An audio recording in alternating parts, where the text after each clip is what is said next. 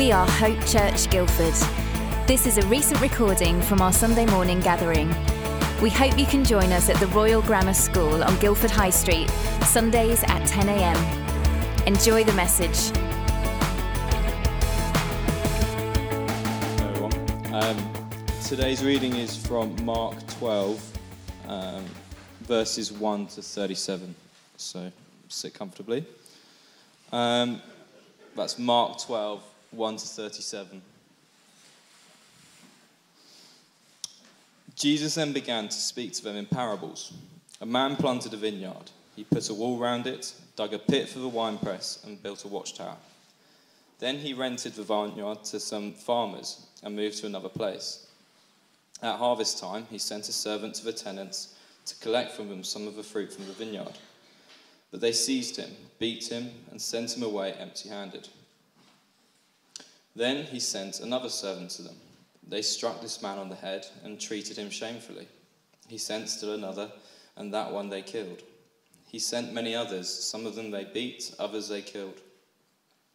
He had one left to send, a son whom he loved. He sent him last of all, saying, "They will respect my son." But the tenants said to one another, "This is the heir.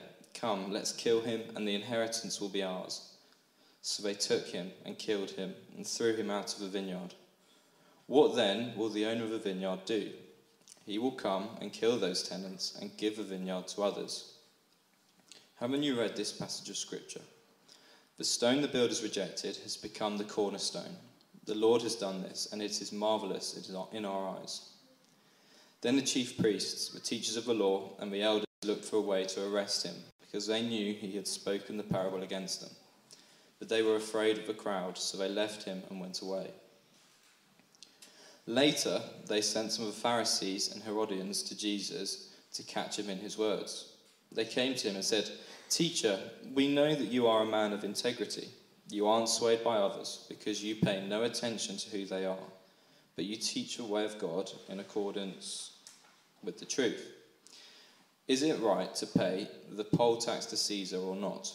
Should we pay or shouldn't we?" But Jesus knew their hypocrisy. "Why are you trying to trap me?" he asked. "Bring me a denarius and let me look at it." They brought the coin, and he asked them, "Whose image is this, and whose inscription?" "Caesar's," they replied. Then Jesus said to them, "Give back to Caesar what is Caesar's, and to God what is God's." And they were amazed at him. Then the Sadducees, who say there is no resurrection, came to him with a question. "Teacher," they said, "Moses wrote for us that if a man's brother dies and leaves a wife but no children, the man must marry the widow and raise up offspring for his brother. Now there were 7 brothers. The first one married and died without leaving any children. The second one married the widow, but he also died, leaving no children. It was the same for the third. In fact, none of the 7 left any children. Last of all, the woman died too. At the resurrection, whose wife will she be, since the 7 were married to her?" Jesus replied, "Are you not in error because you do not know the scriptures or the power of God? When the dead rise, they will neither marry nor be given in marriage. They will be like the angels in heaven. Now about the dead rising. Have you not read in the book of Moses, in the account of the burning bush, how God said to him, 'I am the God of Abraham, the God of Isaac, and the God of Jacob'? He is not the God of the dead, but of the living. You are badly mistaken." One of the teachers of the law came and heard them debating. Noticing that Jesus had given them a good answer, he asked him, "Of all the commandments, which is the most important?" "The most important one," answered Jesus, "is this. Hear, O Israel, the Lord our God, the Lord is one. Love the Lord your God with all your heart and with all your soul and with all your mind and with all your strength.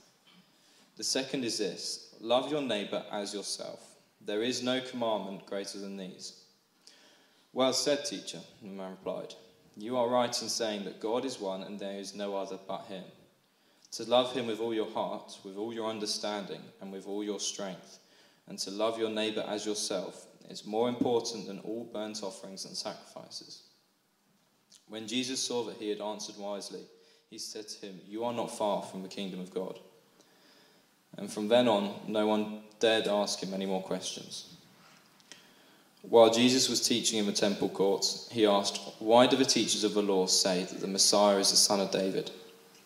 David himself, speaking by the Holy Spirit, declared, "The Lord said to my Lord, 'Sit at my right hand until I put your enemies under your feet.' David himself calls him Lord. How then can he be his son?" The large crowd listened to him with delight.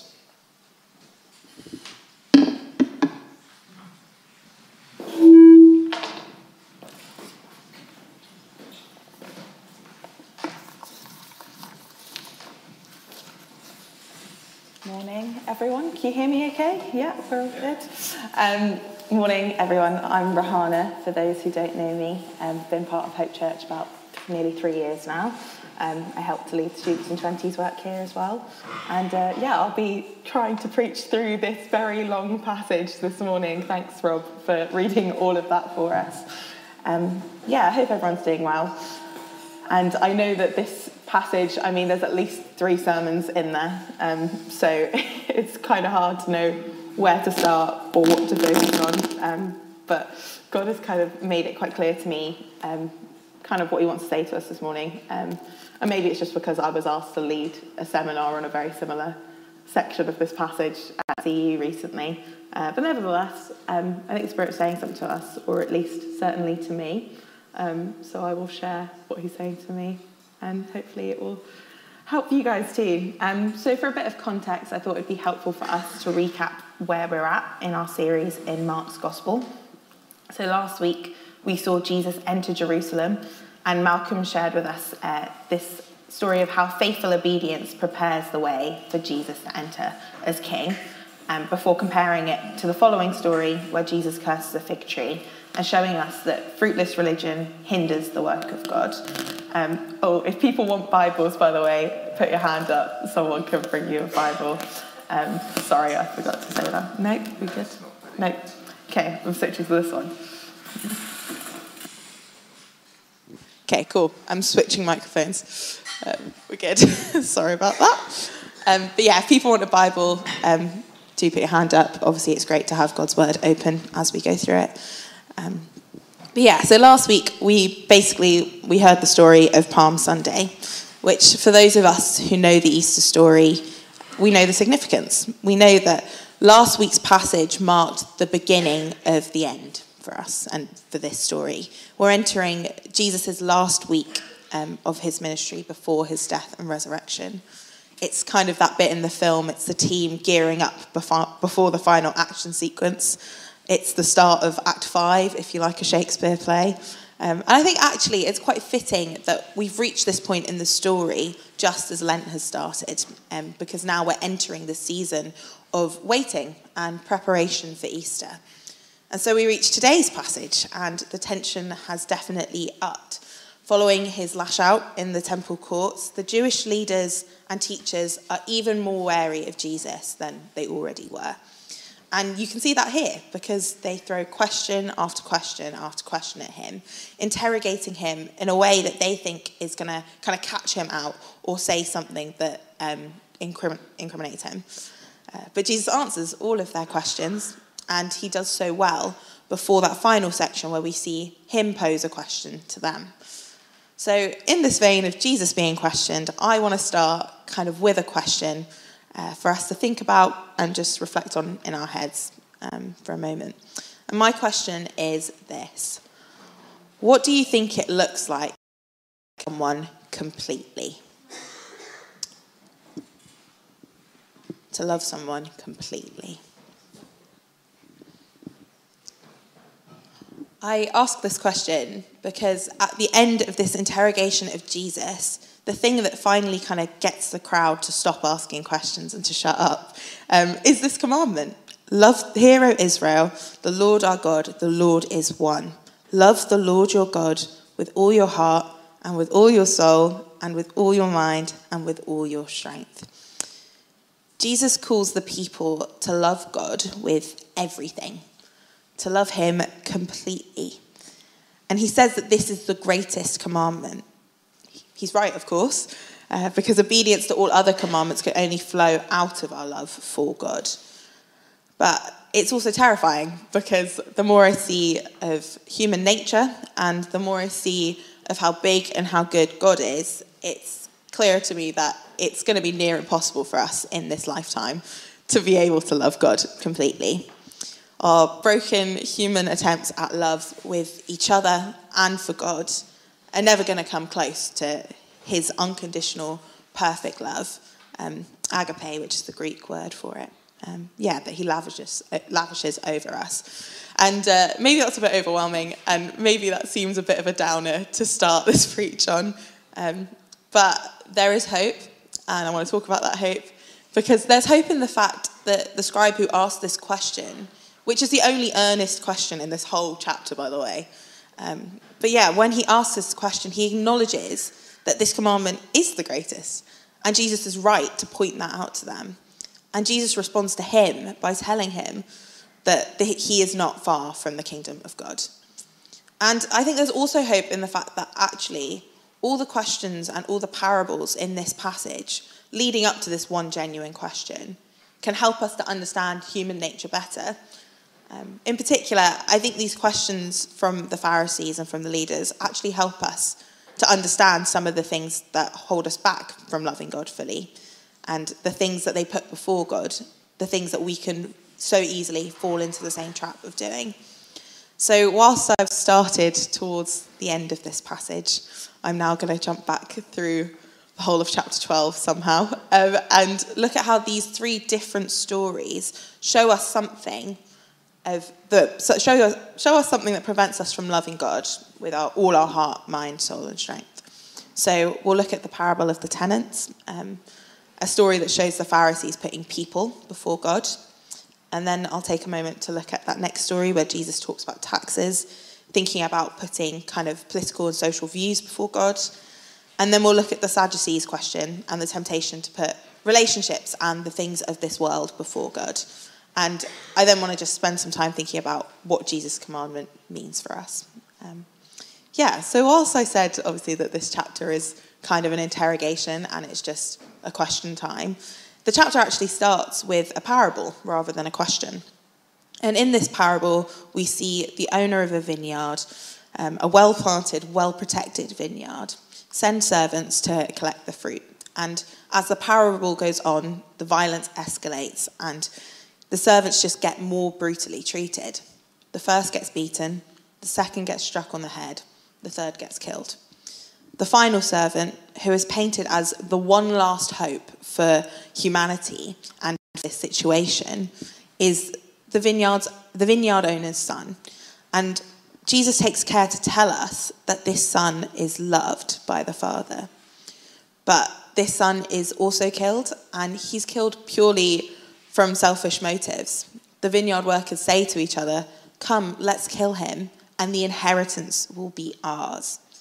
They want the riches and the fruits of the vineyard, but pay no care to the one who planted it, the one who provided the place and those he chooses to represent him. His story ends with a quote from Psalm 118, in which it's acknowledged that the rejected servant from this story is the stone that the builders rejected and the one that will become the cornerstone, the central piece that holds everything together. This parable serves as a warning of what will happen to those who reject Jesus, because Jesus tells us that the vineyard was taken away from them. And the chief priests, the elders, teachers of the law, they all knew that Jesus was telling the story aimed at them. For those who are familiar with social media, I kind of thought it's almost like subtweeting, which is basically when you make a vague post about someone, which is very clearly about them, but you don't tag them in it, you don't directly mention them. And that's what Jesus has done here. But they know it's for them. And for us, that kind of knowledge of the fact it's about Jesus comes with the hindsight of knowledge of the rest of the Easter story and what's to come in the following days. But for those leaders, it can seem strange for us that they knew so clearly what Jesus meant. But actually, Jesus shaped this parable so that they specifically knew this. This picture of a vineyard is one that would have been hugely familiar to the crowds who heard this story. And that's because it's one that's already been used in Scripture. in Isaiah chapter 5, Isaiah shares this song that an owner of a vineyard has over his land. And much like in Jesus' parable, it starts by showing us the love that the vineyard owner has, showing the care he takes to dig it up, plant the best vines, build a watchtower, and cut out a winepress. However, this vineyard then yields no good fruit. It's only bad fruit. And so the vineyard owner takes away the vineyard that yields no good crop, and he breaks down the wall and makes it an uncultivated wasteland.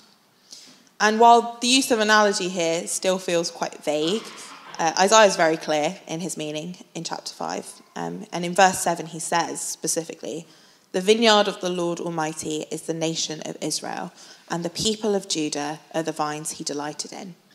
And he looked for justice, but saw bloodshed, for righteousness, but heard cries of distress." The religious leaders in this story know this story is about them because Jesus uses imagery in a way that wants them to know. He specifically uses this image that has been used as the image of the people of God and the nation of Israel. And yet, even with that knowledge, even with the fact they know they're being clearly called out and provoked, they don't actually do anything about it. It says they were afraid of the crowd, so they left him and went away. And the Pharisees aren't doing this to be clever or strategic. They're not retaliating because they're being proud. They're paying more heed to the people around them than to Jesus. The Jesus who has just told a story in which he's referred to himself as the Son of God. And the Jesus who has just directly told them that their treatment of God's servants will lead to them not enjoying the rewards and riches of his provision. Because make no mistake, as much as this parable is a warning, it is also a reminder of God's provision. It's a reminder that God has fully provided for his people.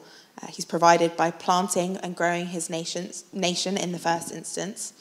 And he's provided by building protection and providing the resources that they need to bear fruit. And he's even provided people to do his will.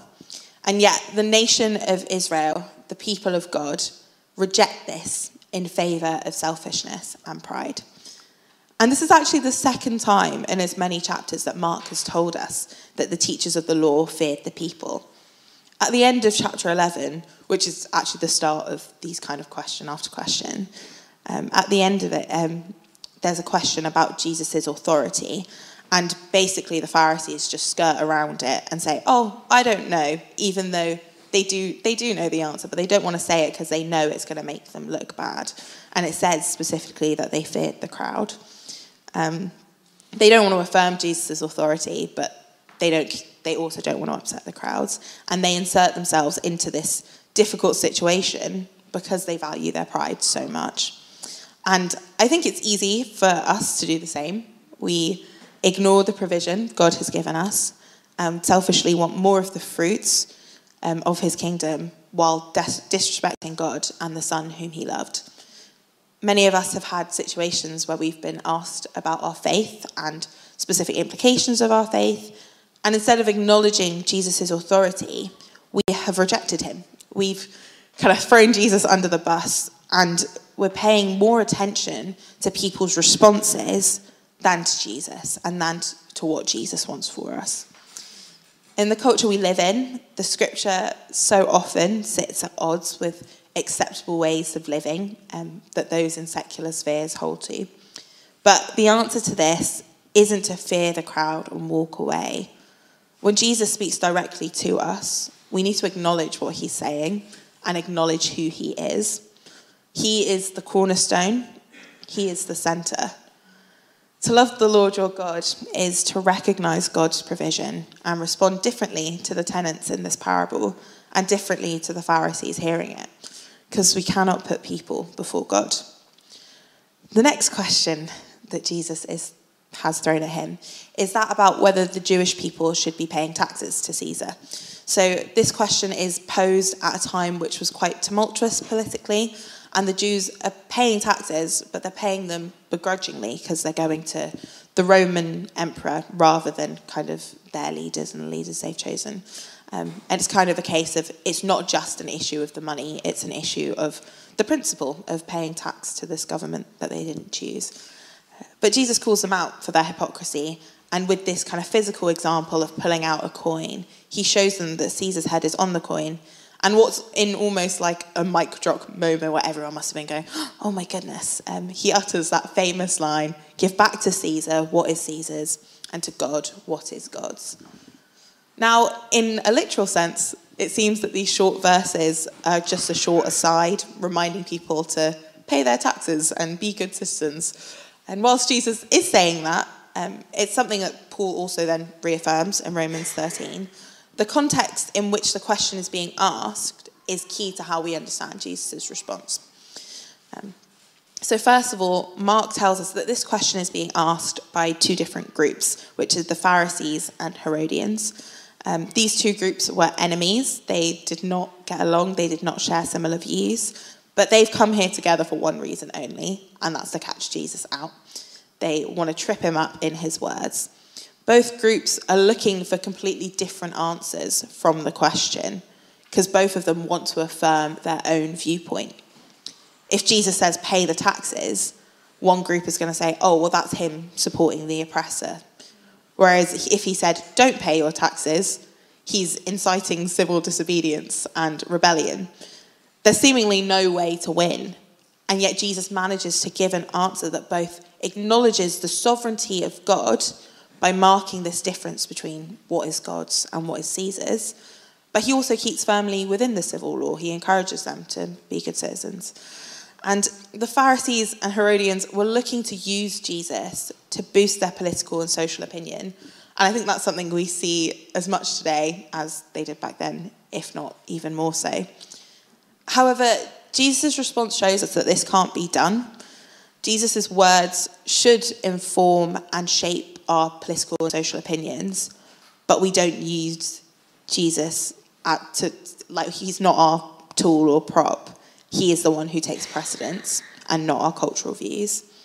So yes, the people are called to give to Caesar what is Caesar's, but they're also called to give to God what is God's. And that latter is infinitely more than the former. In this passage, Jesus reminds us that we're both citizens of heaven and earth at the same time, and to live in that and to live in a way that honours that kind of dual citizenship is to give the money to Caesar, but our lives to God. To love the Lord your God fully is not to use him as a playing card or a tick point in an agenda, but to know what is rightfully his, which is our lives, our love, ourselves, our worship, and to give it to him. So the third question comes from the Sadducees, who were kind of a Jewish sect who didn't believe in the resurrection. They were fairly well off. They did well culturally and politically. They had a real kind of standing in society. And so they come, these resurrection deniers, and they ask a question about the resurrection, which seems ironic because obviously they don't believe in it. But again, it's this case of they're trying to catch Jesus out, and this time they use Moses' words from Deuteronomy 25 about marriage and about what happens if to a woman if her husband dies. And but to do it, they make up this kind of crazy scenario about 7 brothers who each die, with the first brother's wife ending up being married to each of them at some point. And then they give this question to Jesus, feeling quite smug about themselves, thinking, aha, we're going to catch him out, because he's either going to have to deny the resurrection or he's going to have to affirm polygamy, and both obviously go against Jewish teaching. But the Sadducees have made a key error here, and that's that they're applying the rules and understanding of this world to Jesus and the new creation and heaven and to the resurrection. And they don't understand or trust that God has made his people for something bigger than just this world and just this time. And so they find meaning in the things they know: money, power, marriage. Jesus turns their question back on them and points out their error. Marriage doesn't exist in the new creation, and Scripture has already said that to them. So their analogy is just a moot point. In our last talk series, we looked at God's design for marriage and sex and relationships, and we saw that it's all really good. But we also saw that marriage is not the be-all and end-all, and that marriage is not the gospel, and it's not what we put our hope in. Here, the Sadducees have failed to love God fully because they put their hope in the here and now and the things they know, understanding things through our lens rather than through God's. The second that we treat marriage or money or career or status as the things we're living for, we neglect the fact that none of these things are going to be carried with us in the new creation. What will be with us is Jesus. 2 Corinthians 4 verse 18 says, "We fix our eyes not on what is seen, but what is unseen, since what is seen is temporary, but what is unseen is eternal."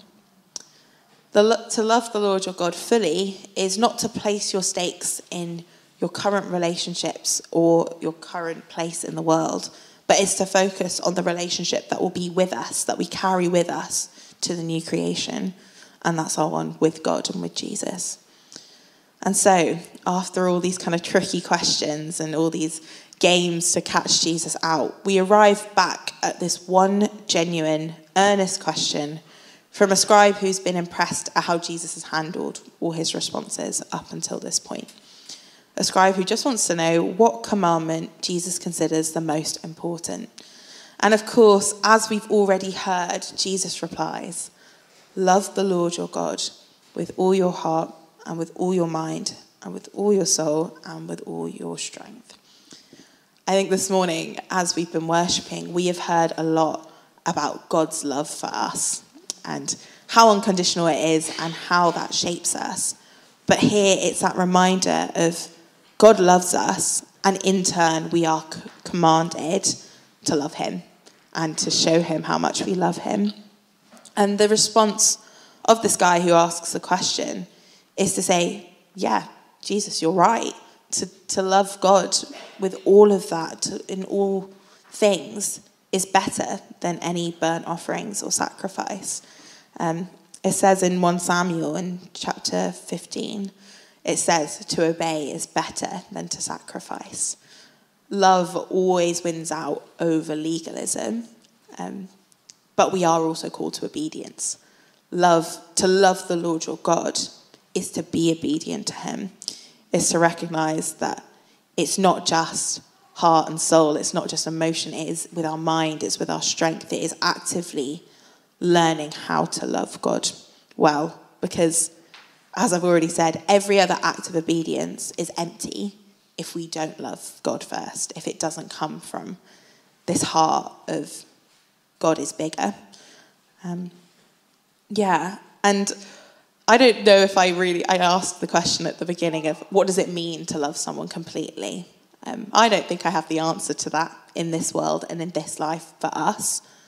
But I think what's great is that the commandment to love others here flows out of a love for God. And what it means to love your God with all your heart, mind, soul, and strength is something we're taught throughout Scripture. We're told in not so many words because we're told all the things we can put above God, but we're also told we shouldn't be putting those things above God. The first commandment in the 10 Commandments is have no gods before me. It's recognizing that God is who he says he is, and he is bigger, and that's actually worthy of our love. That's worthy of our praise. I think in particular, what we learn from the story of the parable of the tenants is reminding ourselves as well that not only is God bigger, but he has sent Jesus to us. He has shown us the ultimate act of love by sending his son. And what it says in the psalm that Jesus quotes, where he talks about the stone that the builders rejected being the cornerstone, in the context of the psalm, it's talking specifically about a cornerstone in the building of the gate that we enter to achieve righteousness. And it's only Jesus who opens that gate for us. It's Jesus' work on the cross. It's Jesus being sent and rejected by his people. It's Jesus dying. And obviously, as we come into the season, when we think about Easter, as we prepare to kind of sit at the foot of the cross, that should be our focus. That is what compels us to love God more. We can't think about love for God in the world's terms. As much as I think there's plenty of great things to say about love in the way we understand it, because I think a lot of us understand love as sacrifice and putting people above ourselves. There's no way to understand it purely in those terms, because God isn't human, God isn't broken, God isn't sinful. We can love him knowing that he is good and he is faithful to us. And I don't think we often think of love as obedience, but that obedience does come from a joy and a gratitude in what Jesus has done for us. And that love is in response to God's provision, the provision I talked about earlier, but also in his provision of Jesus. But it is recognizing as well that full love of God also equals love for other people, loving our neighbour as ourselves. And to love them as ourselves isn't to love them only when they're right. It's not only to love them when we're happy with them, but it's to love them the way God loves them, to see them the way God sees them. Yeah, in our human state, we can never love anyone completely, but God has sent his Spirit to help us do that. And that is what draws us to the kingdom of God, because that's what Jesus says to this man when he asks about this question. He says, "You're not far from the kingdom of God," because he recognizes that to love God is everything. Full love equals God over people and what they think. It equals God over our politics. It equals God over our relationships and the things of this world. And it is recognizing God being who he is. Obviously, at the moment, it's been a really hard time for the world the last few weeks. And for us as a church, it's been a hard time as well. And I think, actually, this last month, I've felt more connected to God than I have in a while, because I've been able to recognize that God is bigger. God is bigger than all these things, and he has just reminded me of that. And that when we can't see what's happening, when we have no control, God has control. And that's really encouraging. That's really helpful. That is why he is worthy of our love. And obviously this response that Jesus gives, this commandment to love, as I said earlier, that's the commandment. That's the final thing that kind of gets the crowds to suddenly stop asking questions. But it's not the end of questions in this passage. There's one kind of weird little section at the end. But it's not them asking Jesus a question. It's Jesus posing a question to them. And this question gets to the heart of the matter, which is asking them, basically, do you recognize who I am? Do you know who I am? And he asks them, why do you say the Messiah is the son of David? Because even David calls him Lord. He is acknowledging that he is the Son of God and he is Lord. And they don't know that, but he asks them that. So this kind of question time of Jesus, it starts with this question of who gives Jesus authority. And it ends with him asserting that authority by answering with his identity. And I think if we know that identity, we know that he is Lord, that he is sovereign.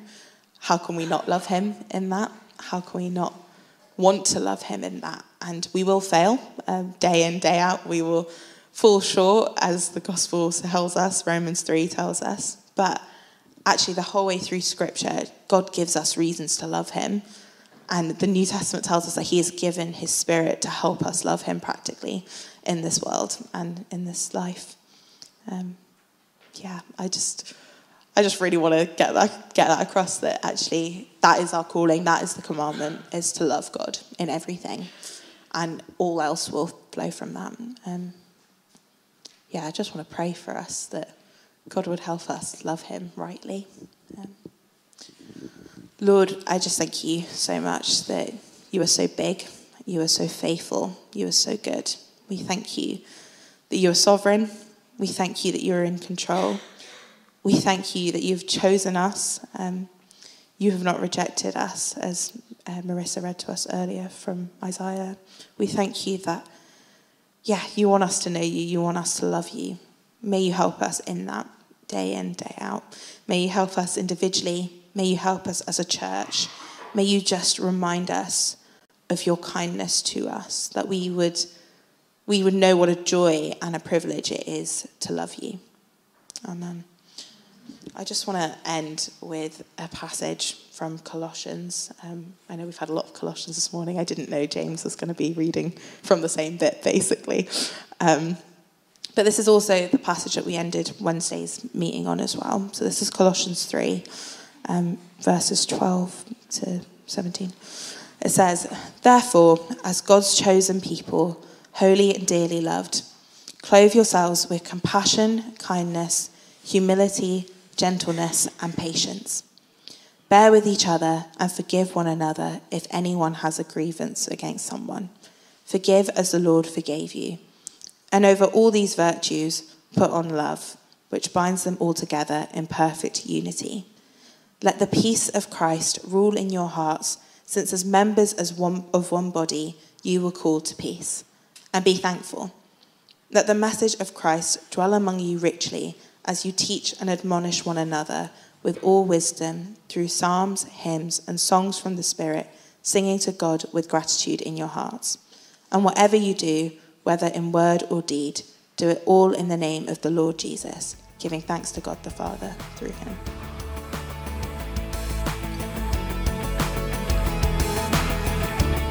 Thanks for listening. We meet on Sundays at 10 a.m. at the Royal Grammar School in Guildford. We look forward to seeing you.